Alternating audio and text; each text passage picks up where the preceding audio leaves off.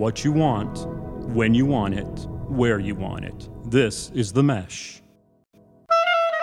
We'll try not to like too much talk over each other, but again, we are girls and we are agree to disagree. And I was like, Moving on. well, the makeup bottle. Not little. It's like a cracked out T-bird, some grease. Yeah, I can You see know, that. she's got that black hair. Welcome back to Chick Chat, everybody. It is the end of summer. We are wrapping it up, and we're just going to be completely honest with you. We're tired, and things are slow, and we're struggling with this right now. It's been hot. It's been sweaty, and I think celebrities are like staying home and stuff. Like there's just not much going on, but I will always take the opportunity when given to chat with my friend Jeanette. Hey Jeanette, how you doing? Hi, I'm good. How's everything? It's good. It's good. Like I said, end of summer. We're on the home stretch now. Yes. When do The your kids final start month. back? Do what? When do your kids start back? August 30th. Okay, so a little later. Mine is August 18th. So Okay. Yeah. So we're on the final hurrah here. yes, How's the summer been overall? been good. I mean, some busy days, but some relaxing days. My kids are actually with family right now. They have been for the last 2 weeks. So What? mommy's had some downtime. Yeah. So Like 2 weeks? Like legit not had your kids? legit not had my kids. Go pick them up this weekend. But yeah, dropped them off a couple weekends ago, picking them up, and they're having the time of their lives up there. I'm All sure. my family's back home, so they're having fun with everybody that they don't get to see throughout the year.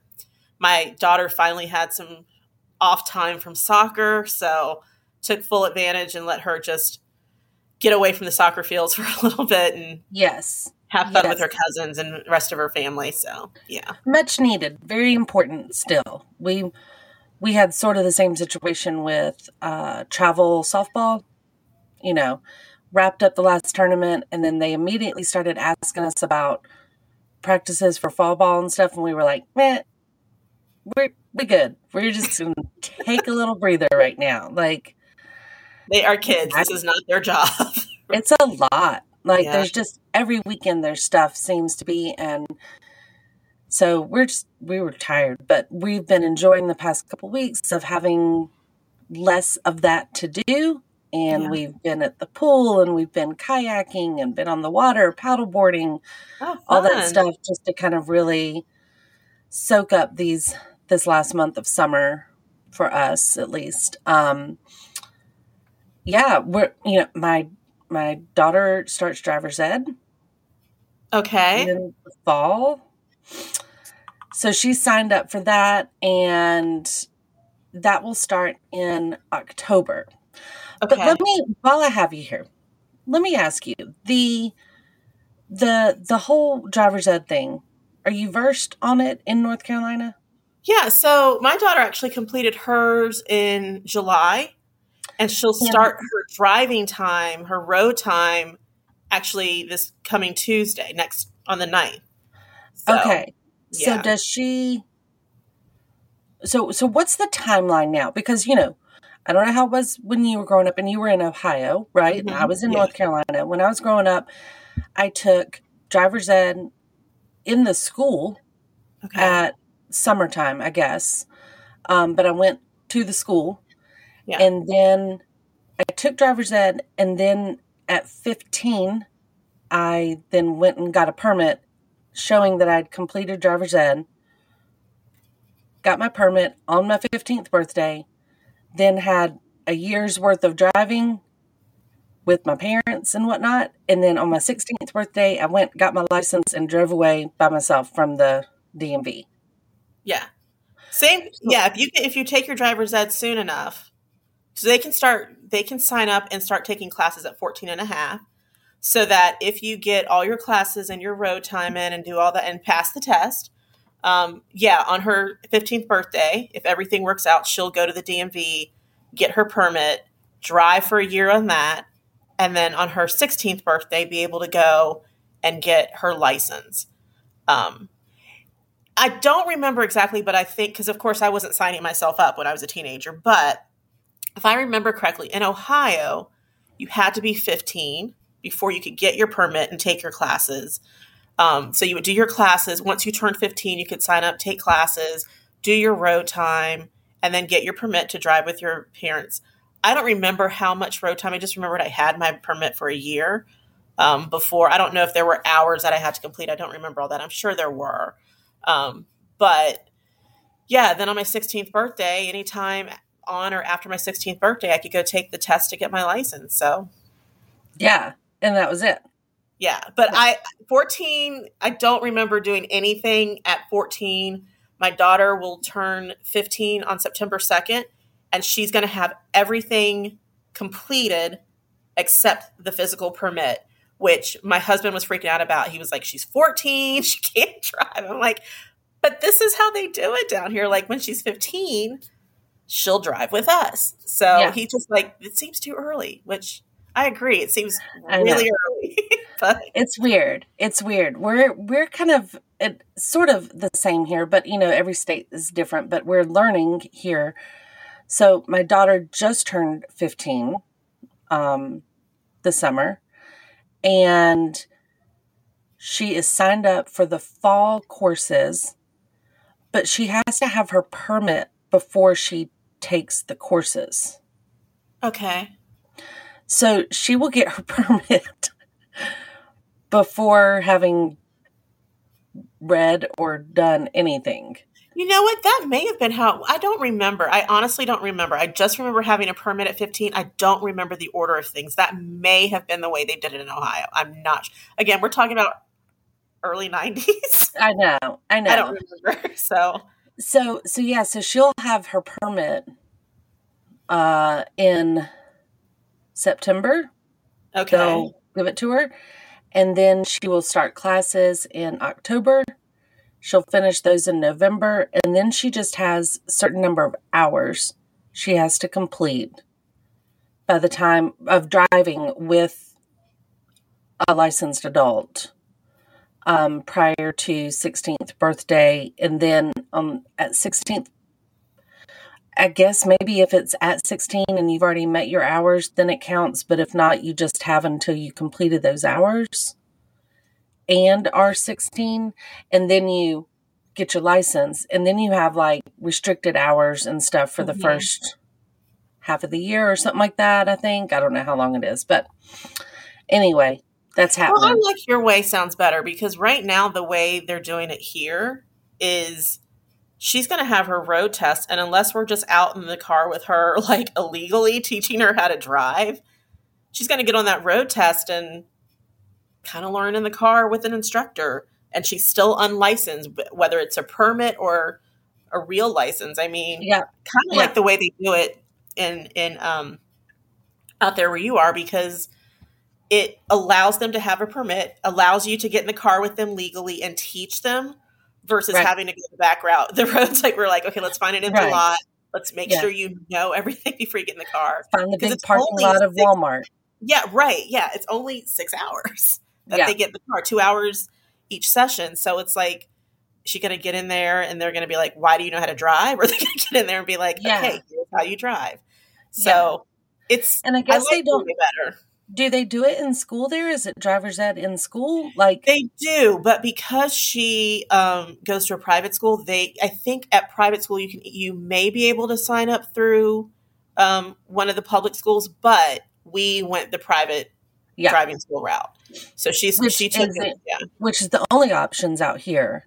Okay. It's not offered through the schools like at all.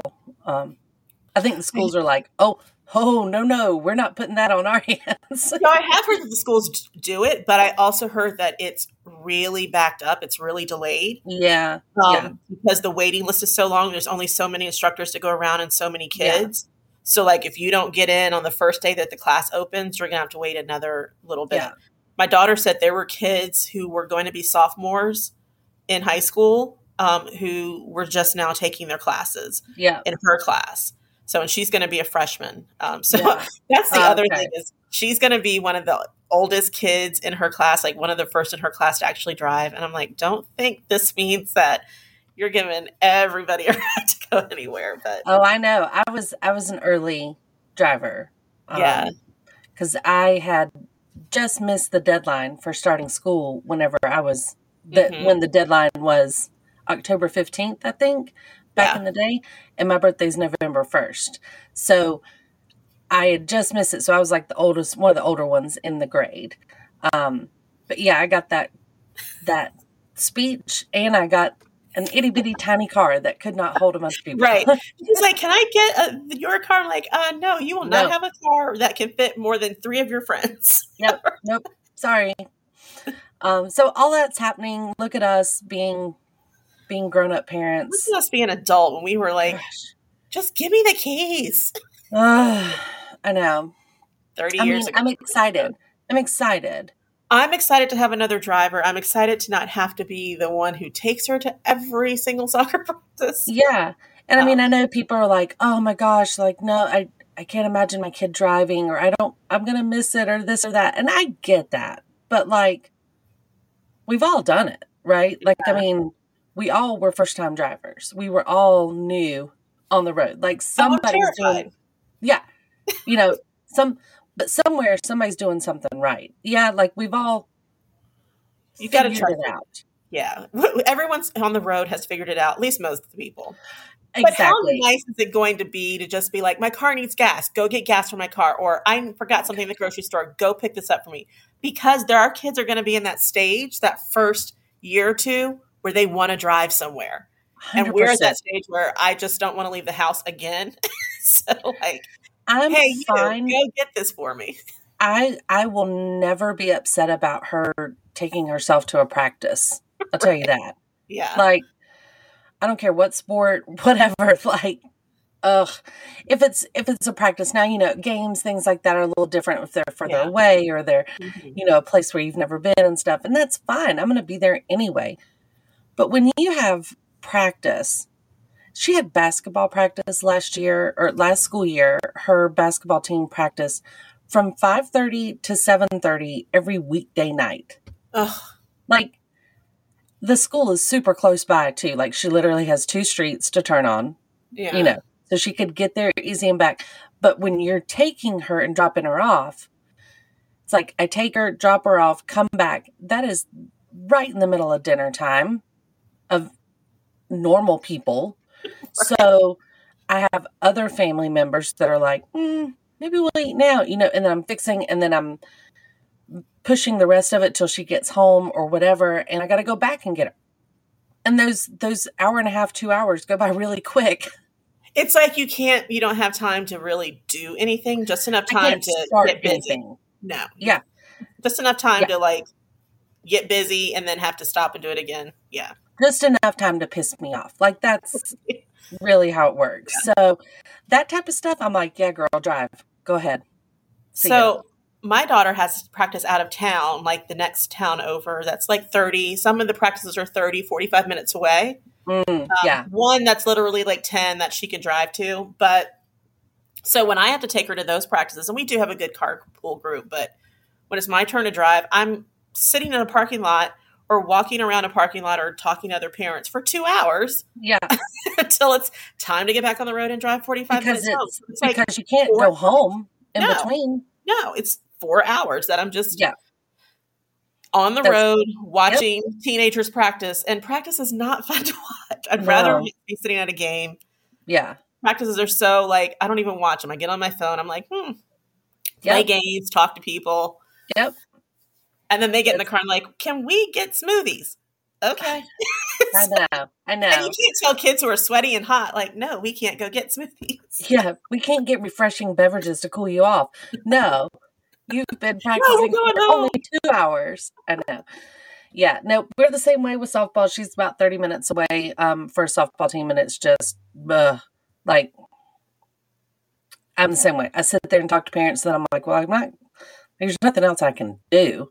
Can't start a grocery run either because if I don't get done or it's too much stress. It is. You've got to watch your clock, and that's not fun. No. So I sit there and I listen, or I watch shows on my phone or something. So I have been reading a lot lately. I've been trying to read more. I feel like I'm trying to stay healthy with my mind that way. That's a good idea. I should probably do the same. I'm not there yet. Yeah. But so let me ask you this, and maybe our situations are a little different because my son's a lot younger than your youngest daughter. But debate in our house of my daughter wants to take my son places when she gets her license, and right now my husband and I are like, let's see how it goes. Let's see how we feel about you being in the car. This is obviously when she's licensed, not with the permit. Right. But she's like, once I get my license, I can take my brother to school, or I can take my brother to the playground. And we're like, to be determined. Let's see how it goes. By that time, he'll be 4.5. And my husband's like, no, absolutely not. You're not getting him in the car. Where are you guys on that? But I know your daughter's a little older, but yeah, ours is older. So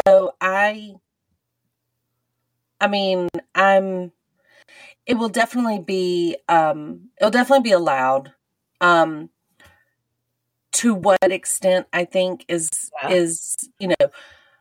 can you run me over to such and such's friend's house, right? Like that, drop me off at my friend's house, or take me to school, or practice, or something like that. Like, I think that'll be the case. Now, I'll never have her really going and waiting those 2 hours, sitting there doing that. But I think I would appreciate her taking her somewhere and like maybe doing one of the shifts, like, hey, if you can take her, I'll pick her up, or whatever, like at least just a helping hand on it.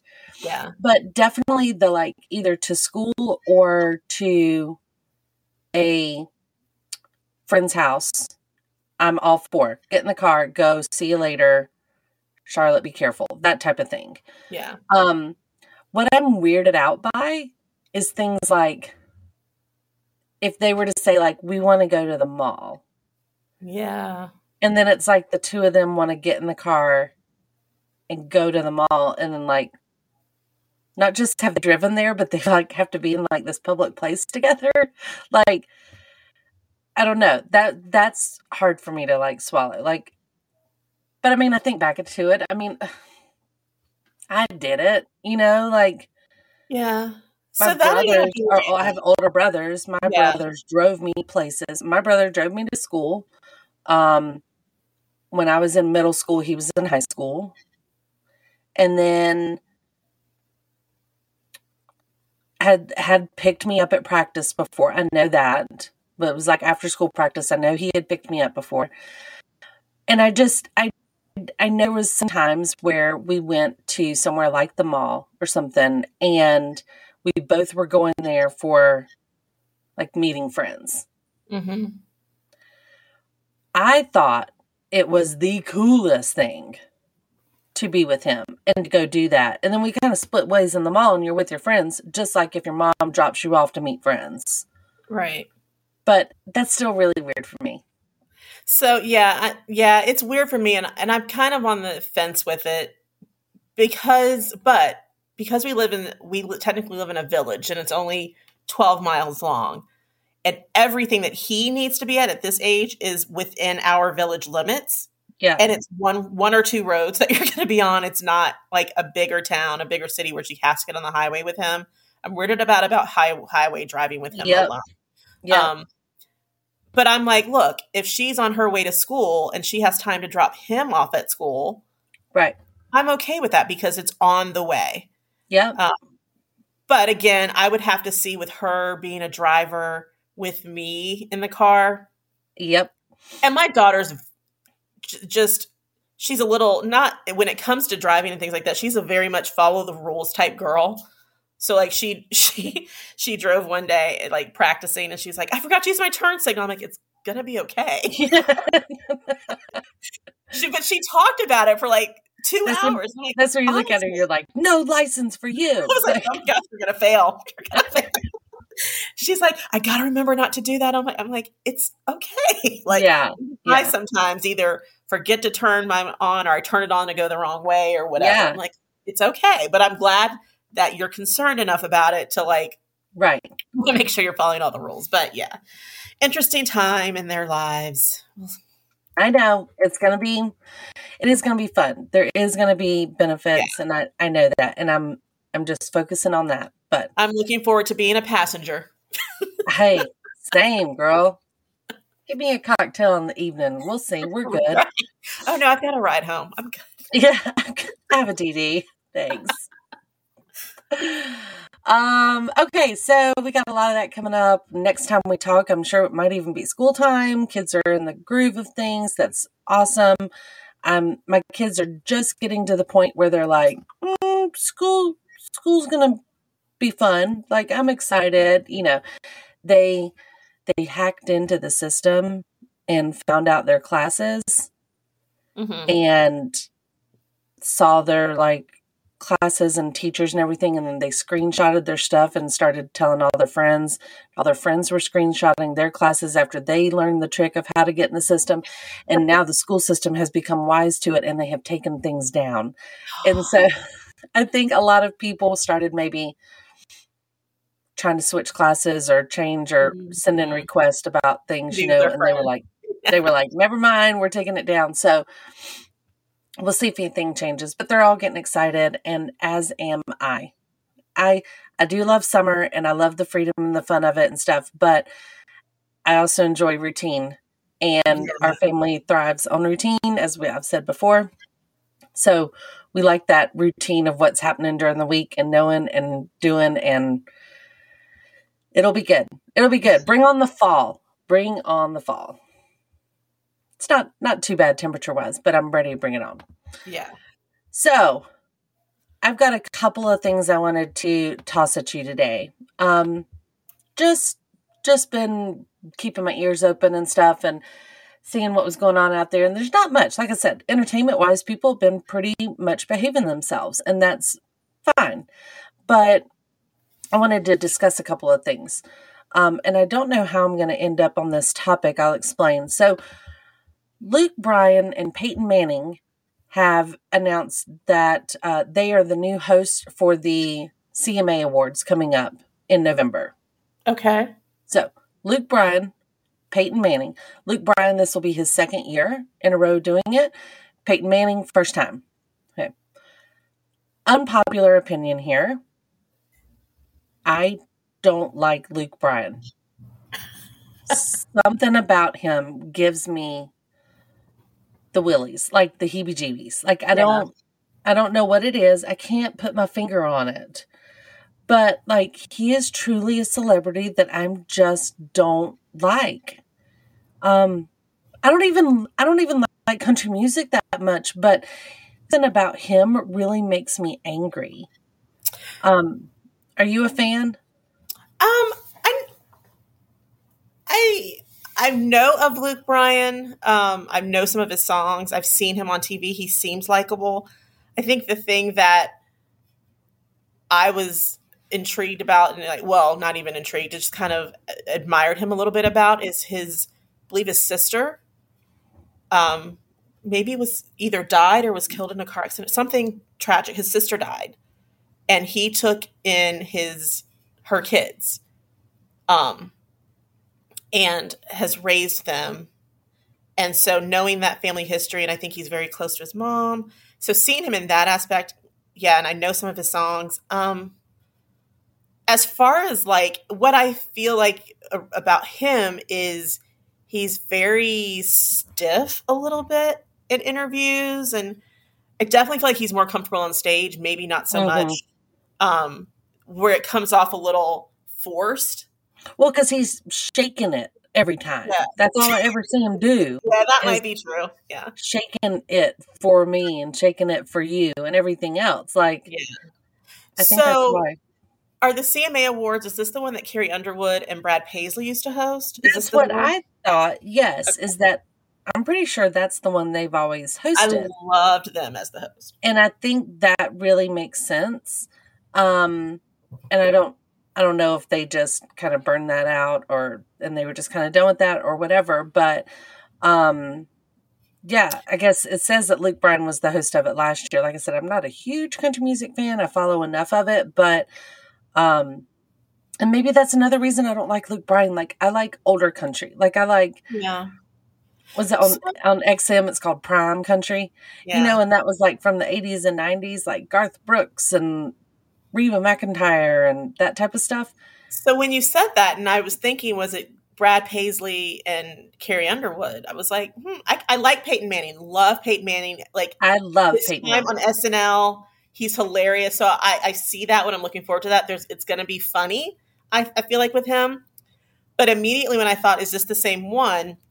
Two people popped in my head. I'm like, okay, if they're going for a guy-guy duo, I would love to see Blake Shelton do it. If they're going for a guy-girl, I would love to see Reba McEntire do it. Because I think both of them have enough. I mean, Reba's had a TV show. Reba's come across as funny and witty. And Blake Shelton on The Voice, he's always witty and comfortable. I just feel like that would be playing off each other a little bit better. Yeah, I agree. I'm interested to see how the male lineup goes for a hosting gig. Like I said, I love Peyton Manning. I wasn't like he wasn't like my quarterback or anything, but in the post-football world, I like Peyton Manning. He's hilarious. I think he's so funny. I think his delivery comes across almost like I can't tell if he's putting on a show or not. Right? Like, I can't tell if he's kind of playing dumb or if he's playing silly, you know, or whatever. I think he's just got that really good delivery and humor. And like I said, I can't do it with Luke Bryan. Like, yes, that's a really nice story of him with his family, and I really feel crappy for saying it if that's all good. But on a performance level, something just rubs me wrong about him, and I can't do it. Like, I don't know. I can't even look at him sometimes without being like, ugh, you know, like. I just don't think I know enough to form an opinion. I'm like, it's Luke Bryan. Okay, people love it. Sure. I don't know. Like, and I feel like I don't know. I didn't realize he was still a thing. Like, I know a handful of years ago, he was like shaking his ass all the time on TV and on commercials or everything else. But now I haven't heard, I guess, much about him. It's been more like Luke Combs and Zach Brown and that type of stuff. And that's the country I like Luke Combs. I like Zach Brown Band. I love Chris Stapleton. Those types of things. I'm like, oh yeah, I can get into it. I even like some of Blake Shelton's songs. So I mean, right. I think I just don't. I'm sure I've heard a Luke Bryan song. I know I've heard more than those four bands, obviously, or those four artists. But yeah, I just don't know enough to form an opinion. But I mean, I don't like his voice either. Like, it is a different voice. It has a very distinct voice. I just feel like he's faking it. Like, I don't know why I have this problem with him, but I just do. Like, he is like somebody that, and I normally don't care, but like something is just wrong about it. Well, we'll have to watch to see. Peyton Manning will pull it in. He'll carry the show. But yeah, I hope so. If this doesn't work, let's try somebody else next year. I hope old Luke Bryan doesn't try to battle it out, you know, like fighting for attention almost when it comes to like, don't take away Peyton's spotlight on this. Like, yeah. Well, I did see it last year when I didn't realize I was the one he hosted, but whatever show he hosted last year, I saw it. Because I do enjoy the CMAs. I feel like they're one of the most entertaining shows. The performances are always good. Country music puts on good award shows because it's full of performance. It's not full of just people talking and doing all different kinds of things. It's actually entertaining. But I remember last year thinking, oh, I really miss Carrie Underwood and Brad Paisley doing this, because it was like he'd tell some jokes and you'd feel like almost people were laughing out of just pity because, you know, it's a joke at him. Like, I mean, it was. I was like, this is who they got to replace those two. It's kind of unfair to him because they were And you know, Brad Paisley and Peyton Manning have that history. Oh, that's right. The commercials. That would have even been great. that maybe I was thinking like maybe that could have been the transition, right? Like Yeah. maybe they just do Brad and Peyton, and then the next year Brad's out and Peyton stays and there's another host or something. I don't know. Like that's a good. I forgot about that. That's just to kind of bridge it. I love those two in the commercials. They're funny together. Yeah, and Brad Paisley's funny overall. Like he's good overall because he's so natural. Like he doesn't ever look like he's forcing it. Like it's just that's just who he is all the time. Just who he is. Yeah. Yeah. I feel that way about Blake Shelton too. I agree with that. Yeah. That as well. Okay, so as I said, I'm not quite sure that I am the most appropriate person to talk about country music news and stuff because I'm not the biggest fan, but it falls a little more in my wheelhouse. First of all, like I said, we discussed Peyton Manning throws in there. Great. I'll talk about it. But speaking of like prime country and what I liked, the Judds, back in the day, obviously everybody knew the Judge. You know, we know that, recently, I guess it was in April, Naomi Judd passed away, by suicide, and Ashley, her daughters Ashley and Winona, it's reported, are now not listed in the will. And, there's little nuances about this. Obviously, it's not just cut and dry. Like, here's the will. It says nothing for you guys, so that's it. You never get anything. All that stuff. Like, they're tied to her in so many other ways. Obviously, they're getting support from other stuff, but it says that just before her passing, she changed her will and left all of her money to her husband, Larry Strickland. It says, quote, I nominate and appoint my spouse, Larry Strickland, as executor of my estate. In event of my spouse ceases or fails to serve, then I nominate and appoint my brother-in-law, Reginald Strickland, and Daniel Chris Whiter as executors. I direct no bond shall be required of my executor. So, I get it. For example, my will is pretty straightforward. Like, there's nothing fancy to it. Like, if I pass away and my husband's still alive, then the money goes to him, and then it's split with my kids, down from that.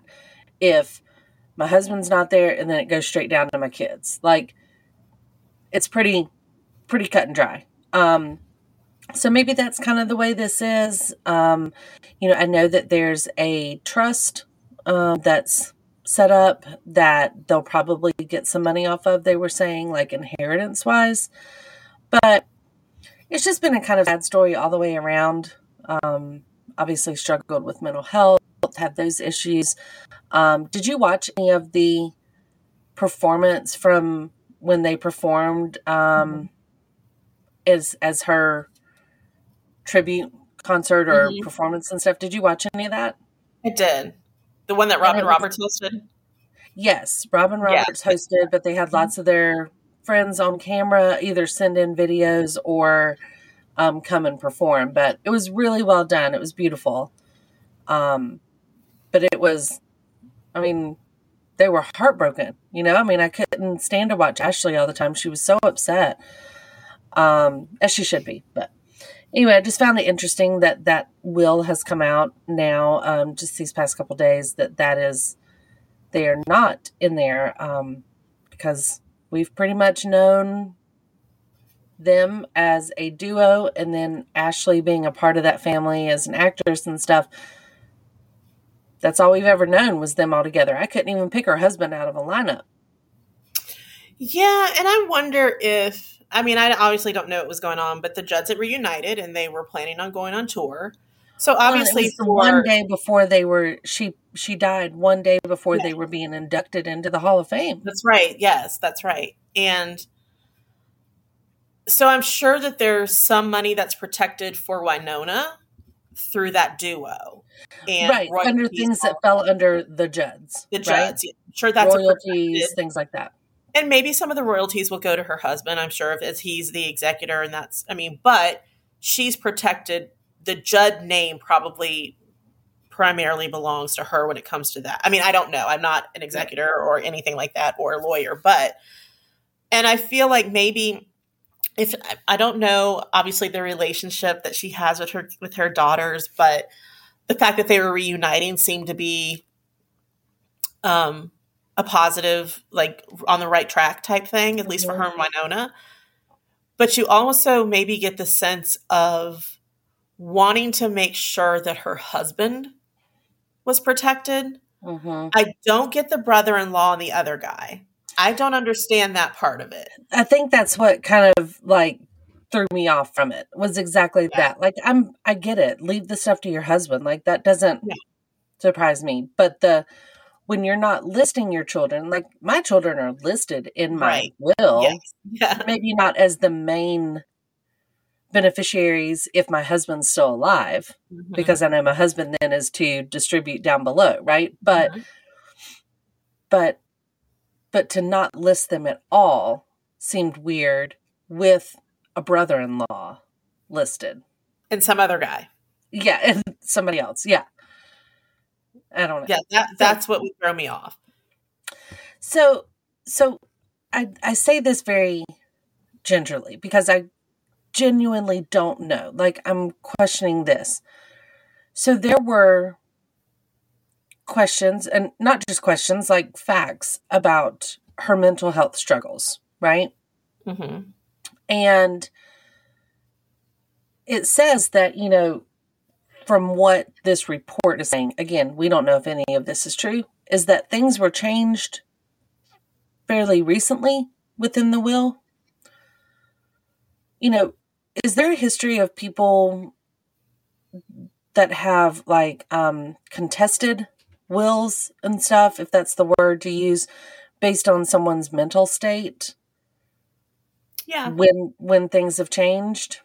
I think that's a lot of like, this is pulling a big blast from the past, but I think that may have been the case with Casey Kasem when he passed. Remember all of that whole thing that was going on? And I'm sure it's involved other people's, but the one that most recent that I can think of is his children contested the will because he left everything to his wife. But I think things have been changed late. He was in a state of deteriorating health. Mm-hmm. They hadn't been able to see him. Every communication was coming through her. So there was questions of, was this in fact initiated by him, or did she force it and make herself the full executor?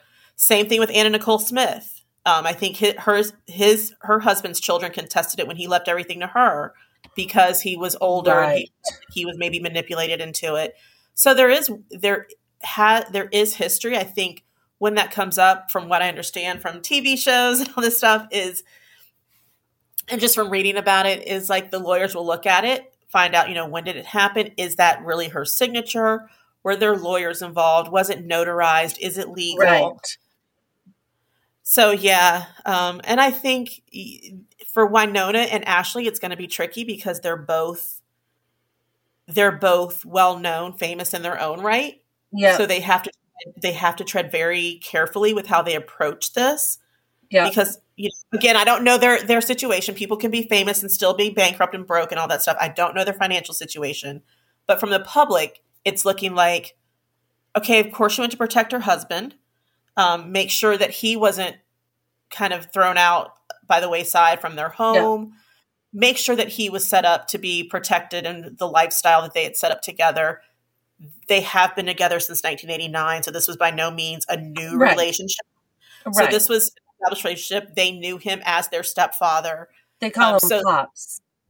Right. So there's that relationship there, and so her wanting to protect that. But having them come out and actively contest it for a large sum and not just maybe a portion of protect. Like if Winona came out and said, I just want to protect the Judd's assets as the Judds and still like have that's one thing. But to say, I want a piece of that $25 million, or for Ashley to be like, I want a piece of that $25 million. Right. It could look very suspect, or not suspect, but a little bit greedy. Like, come on, you guys have your money. Yeah. Right. This podcast is sponsored by Jackson Creative, a custom communication agency located in downtown Hickory, North Carolina, specializing in online content creation. To learn more, visit thejacksoncreative.com. Jackson Creative, we tell your story. Yeah, well, it's just kind of one of these, I think everybody was maybe caught off guard, like that was a little strange, but who knows? We don't know any details and all that stuff. Like, Right. I just think clearly the secondary part of it is probably what people are like, wait a minute, why your brother-in-law? yeah. Why this other guy? I don't understand the brother-in-law, and I don't understand this other guy. Her husband, fully understand. 100%. No qualms there. The brother-in-law is a little bit of a question mark. Yeah. And Again, not, I don't know the relationship, but and not why the is he listing getting the down- money? right. Yeah. Like not listing anywhere else about like, Oh, Like- and let's not forget, she has grandchildren. yes. So yes. why the brother-in-law? Right. I think that's what everybody's kind of like weirded out by. So Yeah. I don't know. It's strange, but it got me thinking. So I did a quick little search on some of the strangest will requests that people have done. This is where my mind goes whenever I read things like this, and whenever we're really thirsty for content. So, did you know that comedian Jack Benny, married to his wife for nearly 50 years, died of cancer in 1974? Then Mary passed away less than a decade later in 1983. But she never forgot him after his death, and here's a good reason why.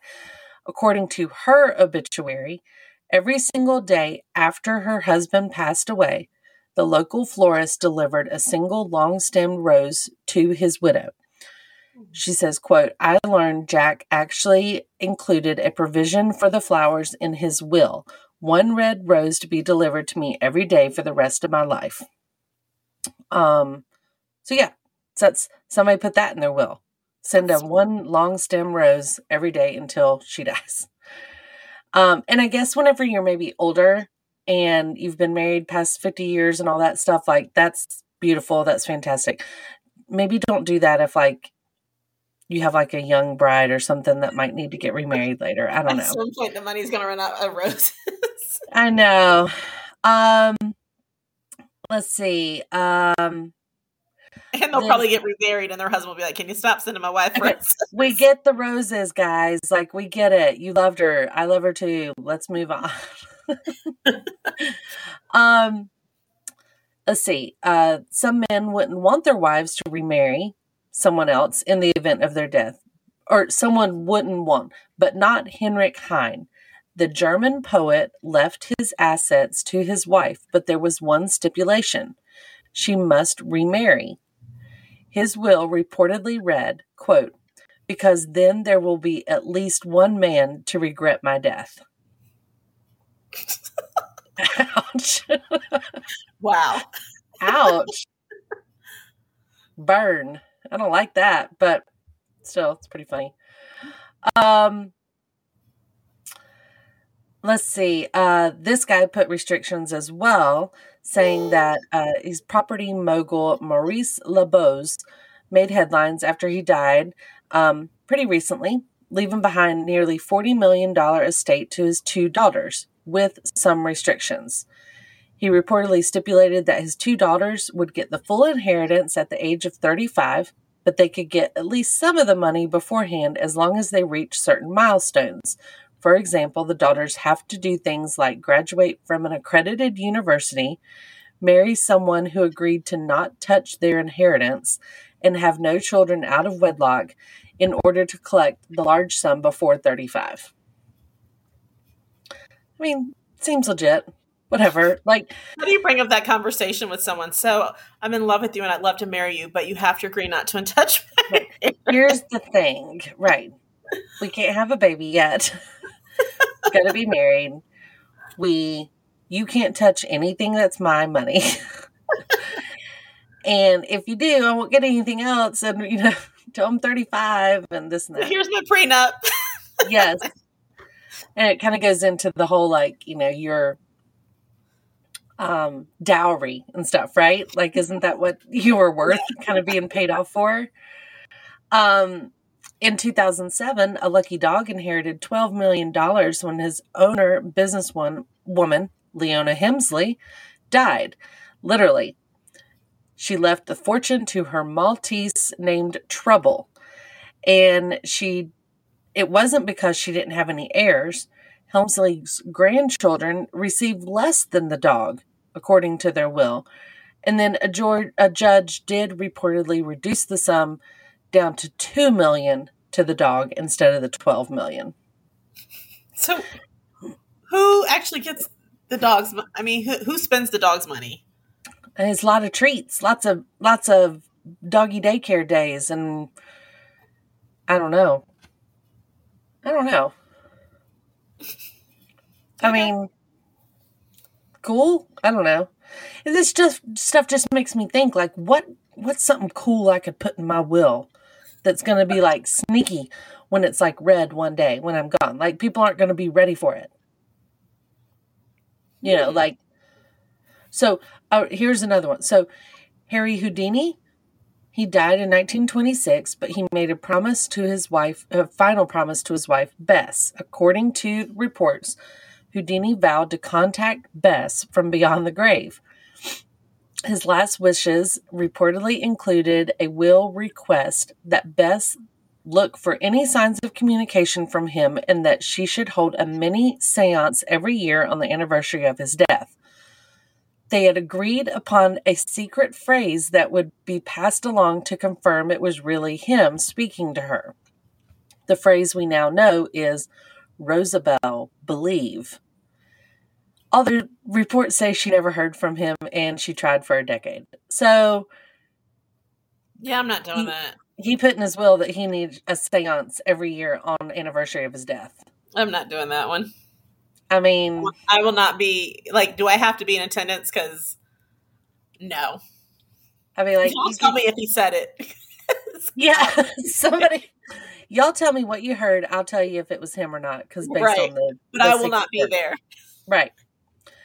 So, you know, again, I'm just kind of curious, like, what could I maybe put in there that when the time comes and people are sitting around reading my will, I can imagine the person saying, and then she has recently added, and, you know, and then tell some sort of crazy thing. You have to do something crazy. You will get a sum of money every year from her estate as long as you know, hop on one foot in the middle of Times Square on Thanksgiving Day or so, you know, like, I don't know, like,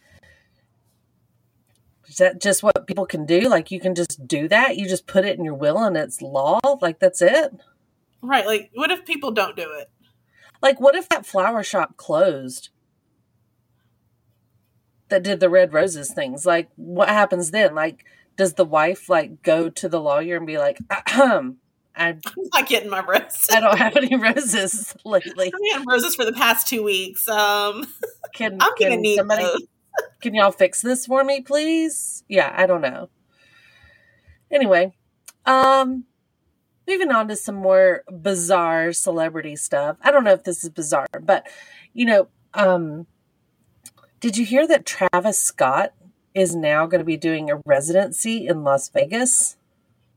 No. Yeah. So, you know, residencies are happening, like, it's Britney Spears have done it. J-Lo's done it. Adele's getting ready to start her residency. Like, you know, it's kind of become like a big deal, right? If you get a residency. I think Kelly Clarkson did it, maybe. I don't know. But it's kind of the hip thing to do, right? Have a residency there. It's easy for them. They sit around and, you know, are able to relax during the day and stuff. And then they perform in the evenings and in the same spot every time. They're not having to travel around and go on tour or whatever, but they just rake in all this money from these residencies. And they're either a year long or some of them, I think, like what Wayne Newton was like forever, right? But yeah, Celine Dion had one forever too. Celine Dion, yes, exactly. And so, you know, they bring in a lot of money. And so, for example, J-Lo, was in residence at the Planet Hollywood Resort and Casino for nearly 2 years, from 2016 to 2018. The deal reportedly was set to be worth $350,000 per night. Wow. Yeah. So, and I understand, like, as an artist, from what I've gathered, they're able to have a lot more like creative freedom with something like this because it is like a set stage, right? It's theirs. They can make it a lot more elaborate. It's not a traveling show, whatever, right? So they can put a lot more into it, which I know a lot of them are wanting that. So J-Lo did 120 concerts at her residency, and she brought in $102 million. Wow. Okay. And that was 2 years. You know, 120 shows in 2 years. Like, that's a lot of shows. You know, she just sort of, I would imagine it's like, kind of, maybe she lived upstairs or something. I don't know. But, so we know that Lady Gaga, Kelly Clarkson, Britney Spears, all have completed successful runs. Adele will be joining the residency like right now, like it's like setting up, getting ready to happen. But yeah, just learned that Travis Scott is going to be doing one. And I'm just a little torn on this. Like, I don't think, first of all, I don't know, why does Travis Scott have that type of following? I know like 3 Travis Scott songs, maybe 2. That's 3 more than me. But I just don't understand. Like, these other names almost fit in the same category, don't you think? Like Adele, Britney Spears, Kelly Clarkson, Lady Gaga, Celine Dion, J-Lo. And I think Usher's doing one right now that's very popular. I get it. But I think with all those artists, the thing about them all is they have a lot of crossover appeal. Yeah. So it's like, you know, people who like all different kinds of genres of music will, if you're going to Vegas, oh my gosh, Kelly Clarkson's going to be there. Oh my gosh, Usher's going to be there. You know their songs. Like you said, you know their songs from the 90s. You're a fan of 90s R&B or, you know, early 2000s R&B, whatever it is. Yeah. Travis Scott seems like a very specific, like, I don't know that I would go. It's almost like a targeted audience, and maybe that's okay. Like, I know, like, the group that Bruno Mars put together, Silk Sonic. Yeah. They are having, it's not, I don't think it's necessarily considered a residency, but they are doing Vegas shows, like an experience. It's like the Silk Sonic experience. So it's not like they're there for a year, but they may be there for like a month or 2 or 3 and have some shows. And so fans of Bruno Mars and fans of Anderson .Paak and fans of Silk Sonic will go see that special experience. I could see more of that for a Travis Scott, where it's more of a Travis Scott experience. And so people are coming to Vegas specifically to see and have that experience with him. Like maybe where it's not a larger arena, but it's more of an intimate setting where there's only going to be like 200 or 100 people in the audience. And, but a residency, like big stage. Hey, Astro World is very large. It is. When he performs there, like he does every year, it's huge. So just because I don't know them doesn't mean that following's not there. I mean, obviously they have to look at things like who's the audience, will they buy the tickets, will they come, before they ever invite people to do this. Now, I don't know enough about him to be like, I'm going to Vegas specifically to see Travis Scott. You know, if I'm there and my daughter's like, and my daughter happens to go, my daughter might be like, hey, can we go to Vegas this year, Travis Scott? And I'm like, I guess, you know, like. But I'm not purposely going out there for that reason. You might not, though, because I looked up how much tickets cost to these residency performances. Mm-hmm. And so, for example, because Adele is getting ready to start hers, they have actual ticket prices for her show right now, right? Yeah. So, and I know Adele and Travis Scott are different. Like, I'm not trying to say his would be this way or whatever, but the Adele tickets are going for between $600 and $41,000 No. for a ticket. No. And that's not like, flying you cross country on a private jet and putting you in Vegas. That is What do I just, get for that? you get your own butt to Vegas, pay for your own hotel room and food and everything else. And then, $40,000 gets you a seat. Mm-mm. Yeah. So My daughter doesn't need that. She can just listen to him on the radio. it says that there were 2 tickets for sale for $41,280 each, with the promise that both of those tickets will be seated next to each other. Thank goodness. So we can spend $82,000. Money gets to sit next to money. All right. Right. And then 6 other ticket tiers, you know how the prices go, were available for $20,000 each or more. Oh, jeez. Yeah. And then it was saying that clearly she's, super popular right now and this and that and whatever. But this was interesting to me. Las Vegas residencies have grown in scope and cost since Liberace pioneered the format back in 1944. Okay. Yeah. So according to the Library of Congress, he was paid $750 for the first week of his work in 1944, a sum that would translate to roughly $12,500 in today's dollar. Wow. Since then, stars ranging from Lady Gaga, whose show is at Park MGM Las Vegas, include 4-person VIP package priced at $10,600, to Britney Spears, Cher, Ella Fitzgerald, Nat King Cole, all have had residencies. Usher, Katy Perry, Bruno Mars, Anderson .Paak duo Silk Sonic have headlined on the Vegas Strip this year, and musical legends Diana Ross, Rod Stewart, and Sting have also had performances planned at least in the fall. But Celine Dion's first residency, which spanned from 2003 to 2007, holds the record for the highest grossing Las Vegas residency.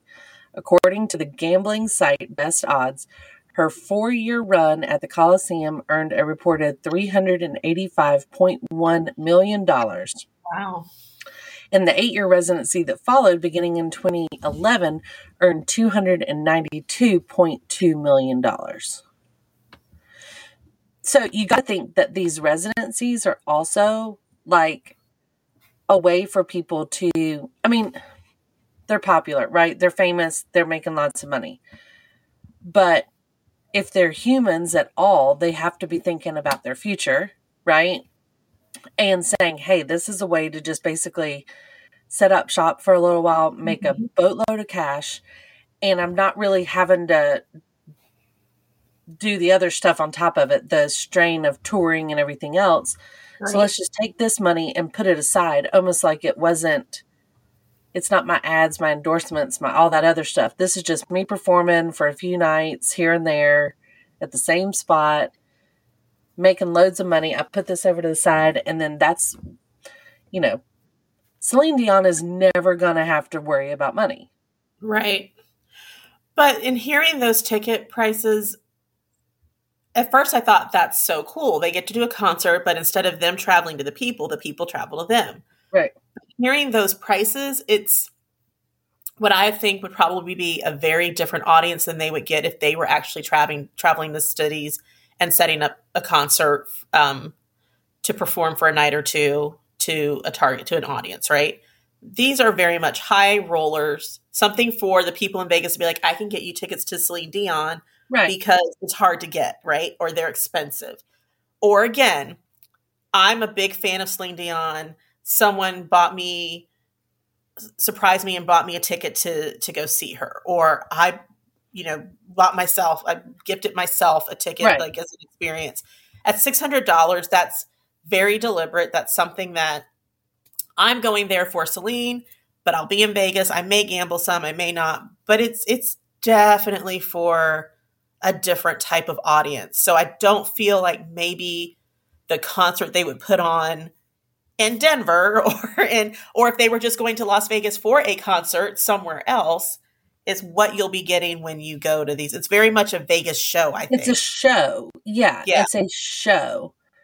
And I picture somebody like a Celine Dion appreciating that more, right? Yeah. Like Cher doing a residency. Like she loves that as opposed to just, not that they wouldn't like just going and singing, but like the fact you get to put a little more oomph into it and have this, it's an experience. It's a show that you're going to. That would be, it just seems like, damn, that's a lot of money.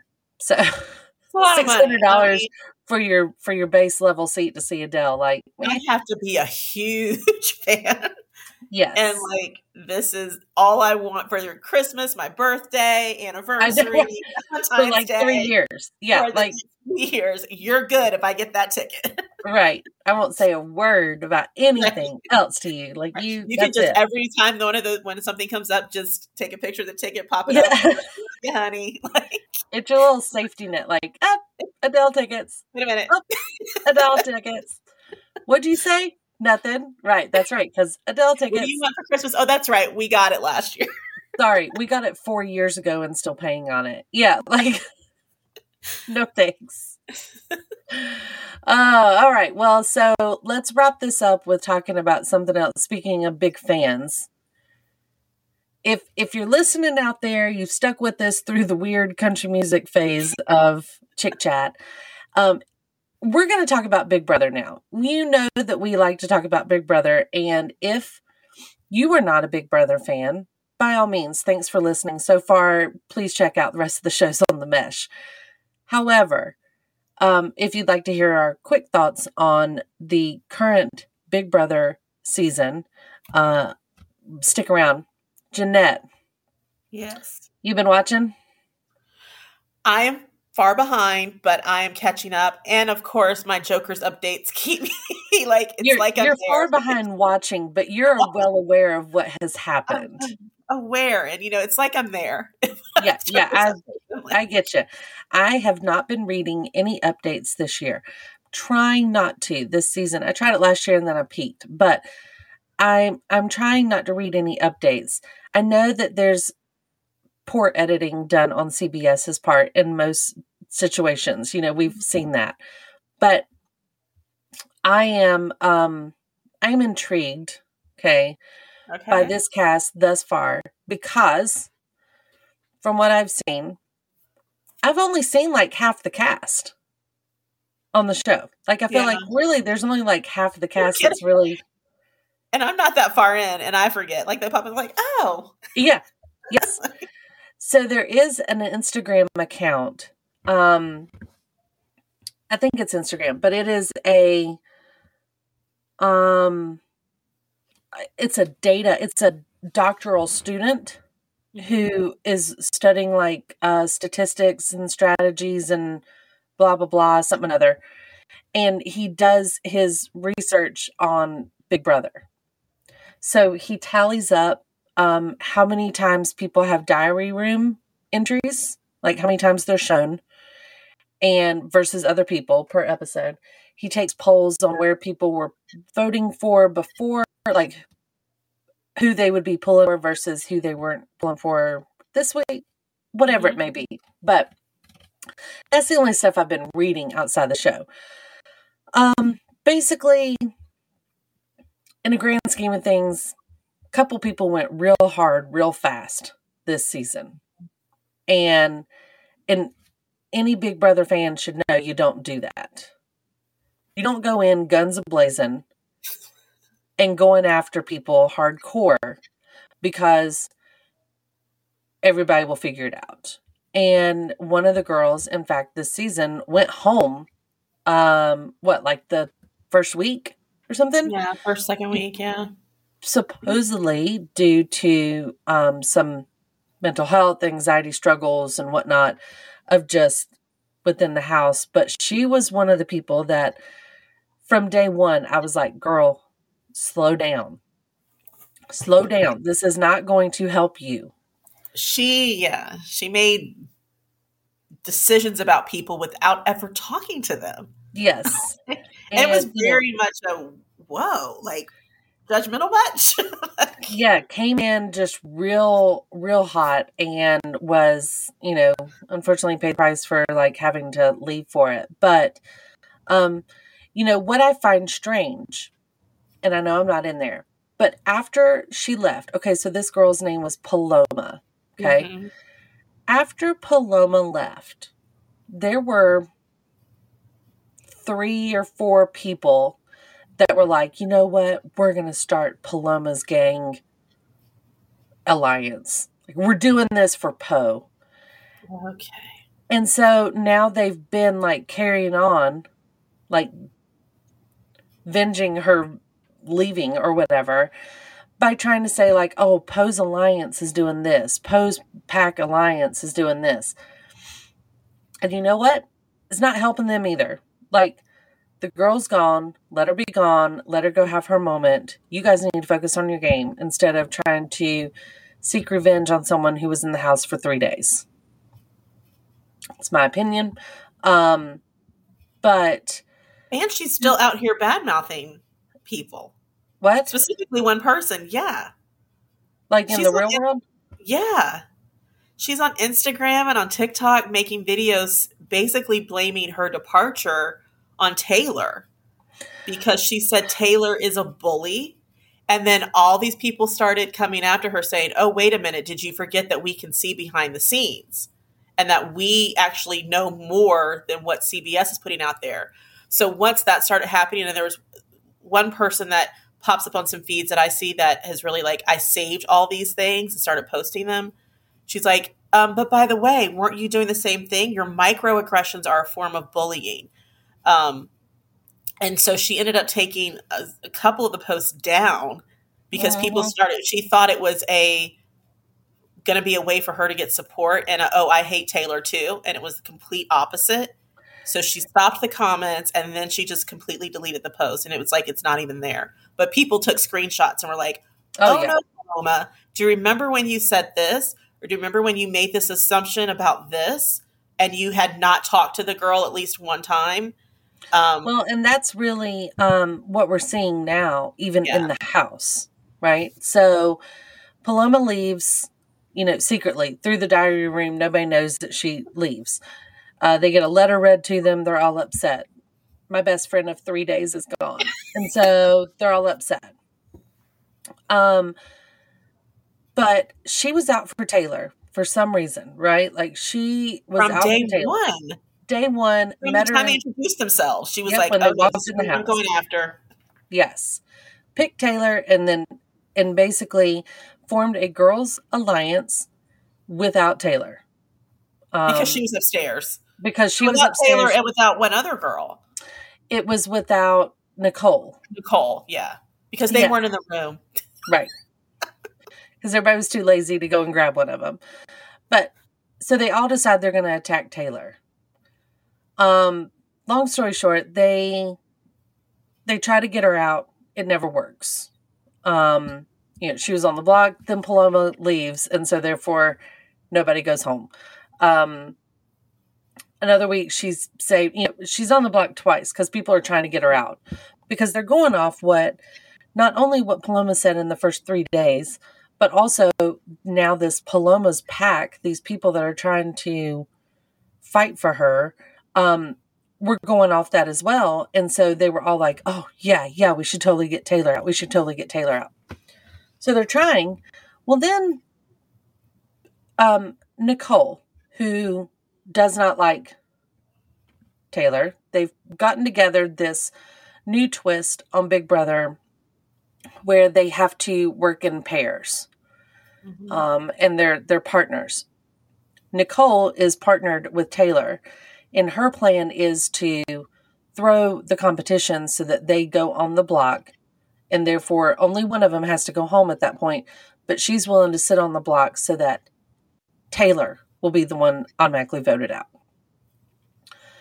So she tells a couple people that she's going to throw the competition, but she's real upset about it, right? Like, I don't want to throw the competition, but I have to. Well, these people see her upset about it, And they start questioning, like, oh no, is her mom okay? Because Nicole had told people her mom had been sick. So everybody starts questioning, like, oh my gosh, is her mom okay? Is she okay?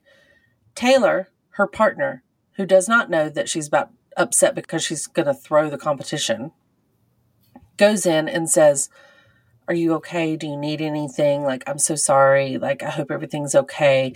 Nicole says, it's fine. It's fine. I'm just, just upset.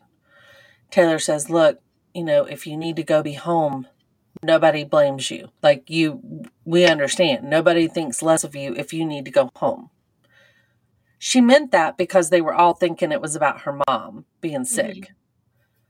But Nicole takes it as, because nobody had told Nicole it was about her mom, Nicole takes it as, oh, you think I need to quit? Okay, well, don't tell me I need to quit. And she kind of lashes out at her. And then Nicole's best buddy, Daniel, then lashes out at Taylor. And Taylor is just crying and upset and completely dumbfounded about what is happening. Like, why is everybody freaking out on me? I was trying to be nice. And she's my partner and everything. And so then everybody starts seeing it. All these other people in the house, some of the people that we don't see very much of, are all like, wait a minute. Why are we attacking Taylor? Like, who didn't like Taylor? And then people start realizing, like, well, I don't have any problem with her. I don't have a problem with her. And they all realize it was two people that had a problem with her. That were spinning everything their way, and everybody was believing it. So they have now formed a new alliance that is essentially a fence around Taylor. They are trying to keep her safe. I mean, in themselves too, but like, right. They were doing everything to make sure Taylor did not go home for something that was not warranted. And they call themselves the Leftovers. And it's because they felt they were being the leftovers after everything that was happening and all the storylines and all the twists and turns. They were the last ones to know. So it's kind of an unlikely team of people.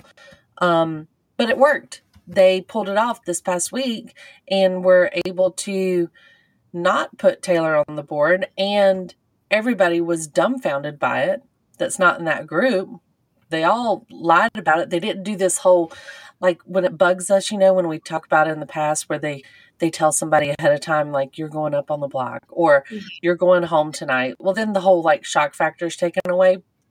But they straight up lied and acted it out, and they were just like, oh no, you're going up, like, y'all are, this other people, oh, y'all are safe and stuff. And then blindsided them, put up Terrence and Amira. And Amira was, one of the people that had been leading a little bit of the charge on things, and it's turned around and bite her in the ass. With Paloma, I feel like when Taylor said, I'm a beauty pageant queen, Paloma was like, oh no. That was it. That was all it took. And like, even if she's like, when she's talking to, we should make the Girls Alliance because Taylor's up there with the boys. And she's like, she's been groomed for the pageant ever since her mom birthed her. I'm like, first of all, you haven't talked to the girl. She could have entered a pageant for a completely different reason. Right. First time ever when she was 20 something. Mm-hmm. Like, you don't know her. And that's what I think turned me off about Paloma. First of all, the way she talks, it's like, and people are actually sitting here believing her, like, wait, no one questioned, Paloma, how do you know this? Did you talk to her? I mean, yeah, like, I'm not sure why everybody was listening to her in the first place. Like, Taylor, that probably would have been on the blogs. I've been in the room like, oh, do you know this after, like, knowing her less than 24 hours? Like, yeah, she's been in pageants since she was born. Like, why are you assuming things about this girl? Have you talked to her? I would be horrible in the house because I'm the one who's like, wait a minute, we don't know these people. Like, half of them are probably lying about what they're due for a living. And by the way, most of them are, or at least a good portion of them are. So, I mean, and you and I have watched enough years to know that a lot of times the first and even second time that people are getting put on the block, you hear from the HOH, oh my God, it's so hard because I love all you guys. Like, I'm just going to go off of who lost or who came in second or something like that, right? Because they really don't know people well enough to cast judgment on. But Paloma apparently, she was all in. So I know Taylor is horrible. Taylor is the villain. This is it. Day one, beauty pageant queen, villain. You see how she's talking to the boys? Like, half of you are boys, half of you are girls. Did you say, hey, as a girls, let's come downstairs and talk? Right. No, right. You guys just all happened to be in the room. You didn't go get her. I'd Everybody's be like, hold look, on, females. I'll go get her. Yeah. We can find out about her thing. Like, I don't know. I'm annoyed with CBS again. As I know always. I bring it up every year. But why are we only putting, like, I feel bad for the older guy. And I say older, he's my age. But he's I know, right? Like, he's a married guy with kids from Chicago, and he's in there with all these 20 plus people. Like, once in a while, I mean, 1 year CBS, again, I know you're listening to us, but can we have, okay, granted there are more married people this year. There's a whole net, two? Three? Right. Three, but 3 people that I know for sure that are married. But can we maybe do the age spectrum a little bit more diverse? Because this is what happens when you cast a bunch of 20-year-olds who grew up in the internet phase of the world. They don't interact with people, and they're forming opinions based on nothing. Mm-hmm. And the show takes this turn where it's very catty, it's very bullyish, it's very like, for once, I would just like people to be like, okay, let's just play a game. Let's strategize. Let's not like pick on people and make them the villain. There's no need. Let's see, like, that's what I miss about old Big Brother is people were actually playing a game, not forming alliances day one, but maybe a week, 2 weeks in when they realize who they click with, and who strategically help them. That's when the game started getting good, right? That was when it was good because those alliances would form and then they'd pretty much stick for a long time. Whereas now, I mean, they've already had like 2 alliances bust up this season. And it's only been like 4 episodes.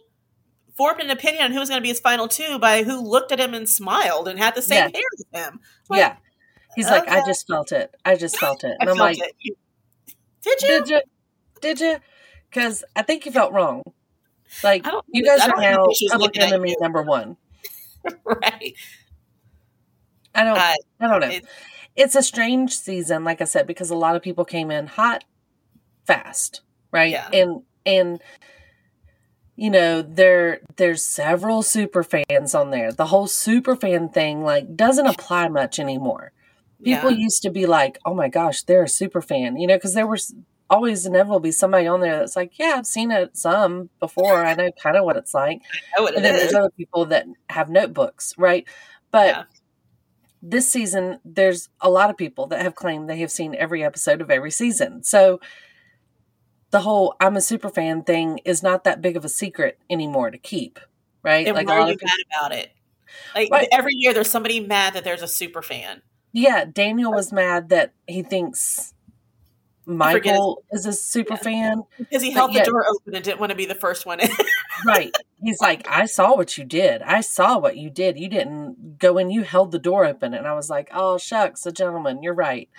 Yeah, and because the first person who enters the house is always the first person who leaves. So you knew that and held the door open. Okay. Please. So yeah, whereas he's mad because he's a super fan, yet Daniel then admits he's a super fan. He's like, there's only room for one super fan in this house. And I'm like, what are you talking about? Like, yeah. They're Except for all maybe the super 20-year-old. fans. I'm pretty sure you've all seen every episode.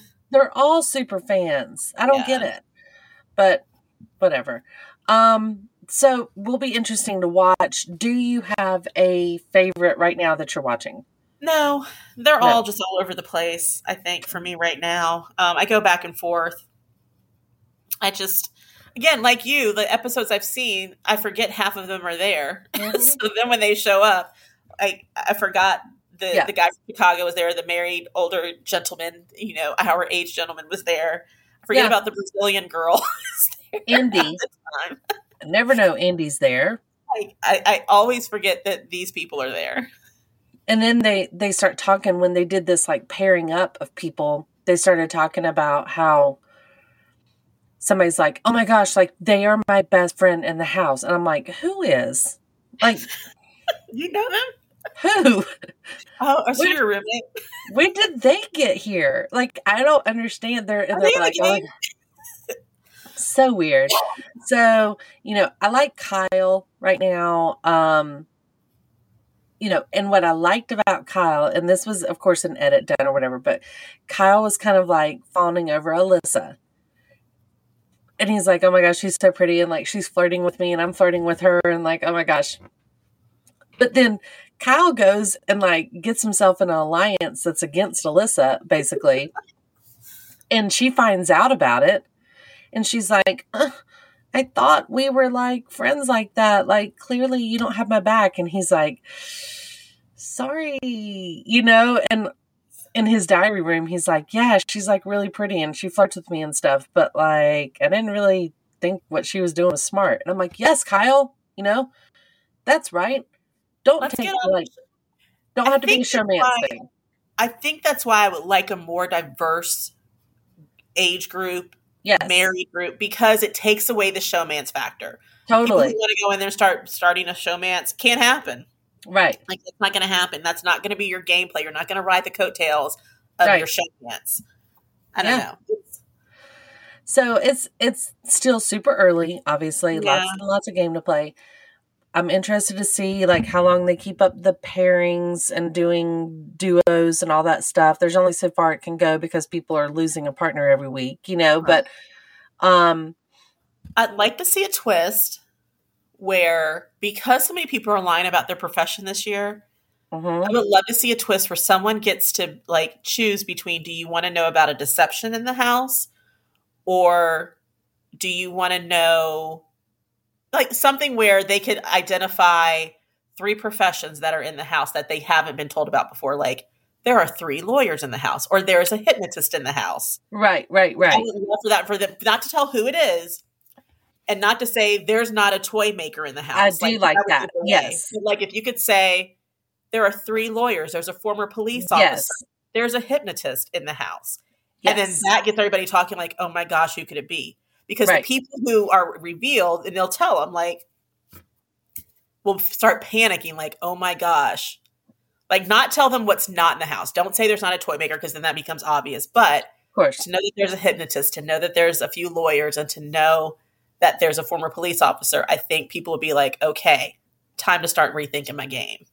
Yeah. Well, we know that that's a big deal, and we know that people, the whole career thing ends up being a big deal. But let's just highlight the dumb move of the week that happened last week whenever everyone was convinced that when Amira and Terrence got put on the block, that they were just going to automatically send Terrence home. Like, everybody was saying, oh, it's going to be Terrence, except for the leftovers who had said, oh no, we're sending Amira home because she's a big threat. Yeah. And the people that were left out of that decision, aka Nicole, was one of them. Nicole comes up crying to Terrence and says, well, I would like to tell you, I'm a former police officer. Why? I'm like, lady, what are you doing? And she's crying and she's like, I just wanted you to know before you went out there, and in the world and all this stuff. And I'm like, what are you doing? Like, it was the dumbest move ever. And then she stays in the house.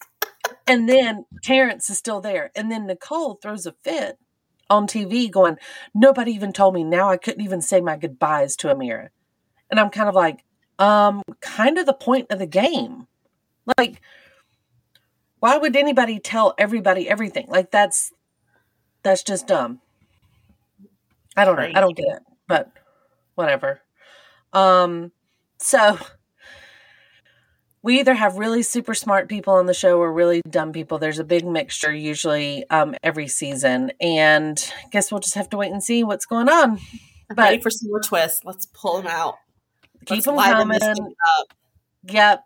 Keep them coming. Let's just see what we can figure out. And As always, CBS, contact us for more tips and tricks of how to make a better show. We are happy to lead CBS on that correctional journey. I'm actually shocked they haven't called us yet, because we would be the twist queens. We would have the best twist on television. Just be consultants, you know, like they don't have to You don't have to do them, but here's some ideas. Yes. Let's just put this out there in the universe. We're going to manifest this stuff. Yes. I don't know. We'll see. They knew how to But reach it's always fun. That is at least a good part of summer when all the other shows are kind of crap out there. Everything else is on hiatus, so I will watch Big Brother. Yeah. But for all of you that are listening, thank you so much for tuning in to the last summer edition of Chick Chat. We'll be back soon with some more updates and hopefully some better entertainment news. Nothing consistent of Luke Bryan or deaths. But until then, if you want to go back and listen to any of our other shows, we've got some great episodes that are always up on the internet for you to enjoy in all your favorite podcast players. Just look for Chick Chat on The Mesh. You can also go check out themesh.tv on the internet and see all the other shows that we have to offer, a little something for everybody.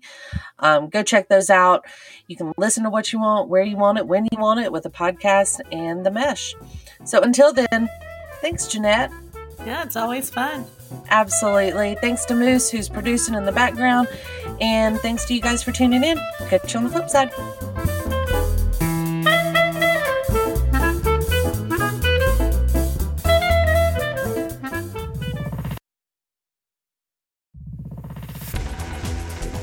You've been listening to The Mesh, an online media network of shows and programs ranging from business to arts, sports to entertainment, music to community. All programs are available on the website as well as through iTunes and YouTube. Check us out online at themesh.tv. Discover other network shows and give us feedback on what you just heard.